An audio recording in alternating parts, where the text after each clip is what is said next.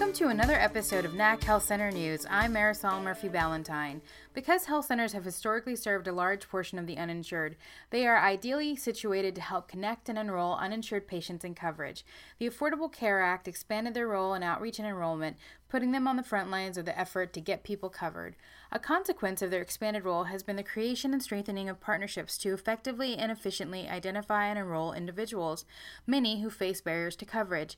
A recently released NAC brief is shining the light on just how important partnerships between the medical and legal fields can be to ensuring patients get covered.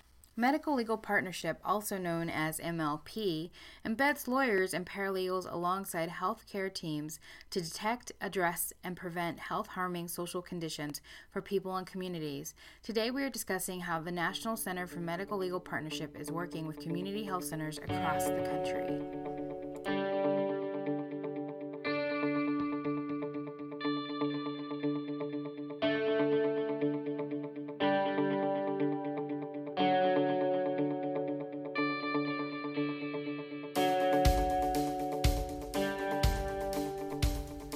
MLP is a healthcare delivery strategy in which legal professionals are integrated into the healthcare setting to build the health center's capacity and address complex issues that impact patients and their families, says Ellen Lawton, principal investigator and lead research scientist with the National Center for Medical Legal Partnership at the Milken Institute School of Public Health at George Washington University.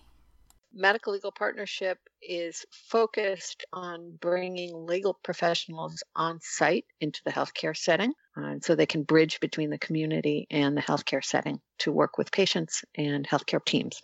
According to Lawton, medical legal partnerships between community health centers and the legal profession have existed for some time. The Medical Legal Partnership practice really stands on the shoulders of some of the great work that Jack Geiger did as early as the first health center in Mississippi, where we know that he hired an attorney to help patients who were struggling with some of the same needs we see in our communities now. And throughout the past 50 years, lawyers have become part of community health practices in a lot of different ways, particularly in the HIV/AIDS crisis of the 80s, and then fast forwarding into the formation of Medical Legal Partnership in the 90s out of Boston Medical Center, where we integrated legal aid professionals into the healthcare setting, focused on kids with asthma. The legal staff that form these medical legal partnerships include a range of different legal roles and professionals from civil legal aid organizations, law schools, law students, and pro bono attorneys working in tandem. There are lots of different ways that the legal teams become integrated into health centers, the most important of which is that they're participating on site alongside all of the other health center team members. So lawyers come on site, they work directly with the healthcare team, they help support screening for health-harming legal needs. Those are legal issues, civil legal issues that affect patients and their families that have legal solutions. These partnerships have been facilitated by policy guidance from the Health Resources and Services Administration, which clarified that civil legal aid support was included in enabling services, which are non-medical services that help reduce barriers to care.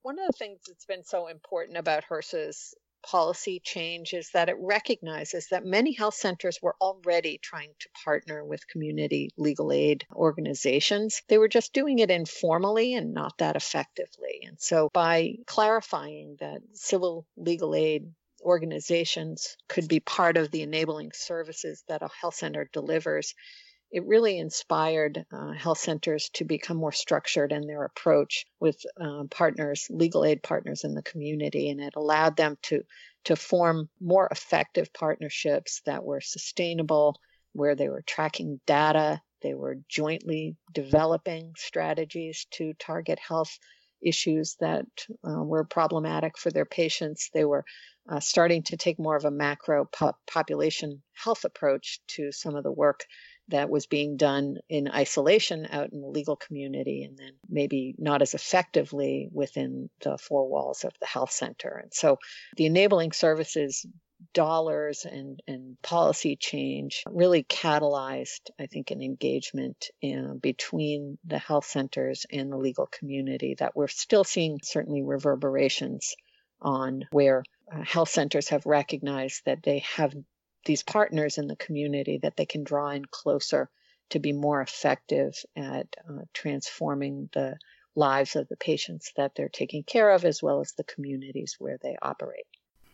Historically, medical legal partnerships have targeted health-harming legal needs, civil legal issues that mirror the social determinants of health, including income, housing, education and employment, legal status, and personal safety, or IHELP for short. Within that, they have seen partnerships that use the expertise offered by medical legal partnerships to help patients access coverage, says Lawton. Throughout the growth of medical legal partnership, there's always been advocacy around insurance access and optimization that's happened out in the field. I think the Affordable Care Act has certainly catalyzed growth in that field, as well as created opportunities for medical legal partnership programs to become even more engaged in hopefully creating efficiencies and ensuring access for patients that are served in health centers and hospitals. There are about 77 medical legal partnerships in HRSA-funded health centers, according to Liz Tobin-Tyler, Assistant Professor of Family Medicine and Health Services, Policy and Practice at the Warren Alpert Medical School of Brown University. She says the increased outreach and enrollment efforts and health centers' role helping people get connected to coverage has made collaborations like medical legal partnerships crucial. What we found is that medical legal partnerships are playing a critical role in helping assisters who are quite knowledgeable about helping to enroll people, but may need some supports in terms of maintaining people on insurance, breaking down some of the barriers to coverage, ensuring that patients understand their rights with regard to their insurance. And all of those are important places where lawyers from medical legal partnerships play a role. Like most collaborations, this one has its challenges. According to Lawton, the melding of the two sectors can be cumbersome in the beginning and require sweat equity because legal organizations don't always understand how health organizations function, so there is a learning curve. However, those challenges are surpassed by the passion and excitement for what can be accomplished together for patients. I think a really critical ingredient that oftentimes is overlooked is that the folks that are practicing medical legal partnership in the field are enormously passionate about this work. And that is actually quite contagious. And so what we found is that in some respects, what we say is they don't know what they're missing, right? The health centers who haven't had a lawyer on site practicing alongside the rest of the healthcare team don't even know what they're missing. Once they've brought an attorney on site and started working in tandem with that attorney and seeing the value of their expertise, all of the parties become really excited and passionate about what's possible to accomplish together. And I think that passion piece really dovetails so well with the mission-driven spirit in community health centers, and also that exists in a very similar fashion in community legal aid offices. Professor Tobin points to a community health center in Austin, Texas that's featured in the new NAC brief as an example of what can be accomplished when the legal and healthcare communities come together.